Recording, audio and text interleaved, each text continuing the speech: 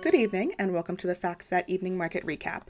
Today is Thursday, February 22nd, 2024. U.S. equities ended higher and near best levels in Thursday trading, with S&P logging a new all-time high and the Nasdaq having its best session in more than a year. The Dow finished up 1.18%, S&P 500 up 2.11%, Nasdaq up 2.96%, and the Russell 2000 up 0.96%. Mega cap tech was the big story after a strong NVIDIA report post-close Wednesday, which helped drive gains across the semi-space.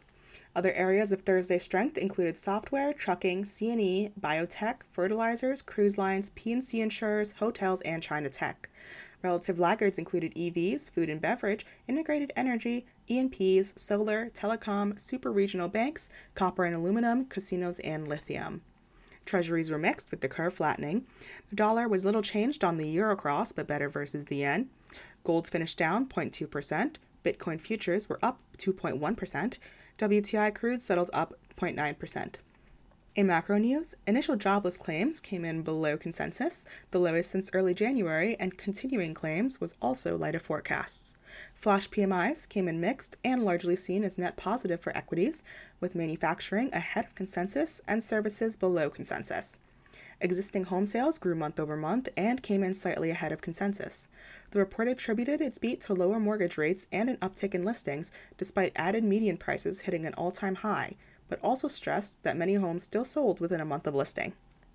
Manufacturing also came in above forecasts in its sharpest monthly increase since September 2022. There was also a bit of Fed speak today. Jefferson said this morning that he is cautiously optimistic on inflation, though flagged the risk of resilient consumer spending and prematurely easing too much. Harker said we may be near the point for rate cuts, but the data is not giving the signal just yet. Cook, Kashkari, and Waller are all set to speak following tonight's close. Elsewhere on the Fed front, nothing surprising in yesterday's January FOMC minutes, particularly with the market recently pricing out about 80 basis points of rate cuts from peak easing expectations earlier this year. Repricing a function of hotter data and a seemingly nonstop flurry of Fed speak highlights the need to see more evidence on inflation and room to take a very gradual and mechanical approach to rate cuts. Today's risk-on session was driven by the latest bout of AI enthusiasm following another blowout quarter and guidance from NVIDIA, which finished up 15.3%.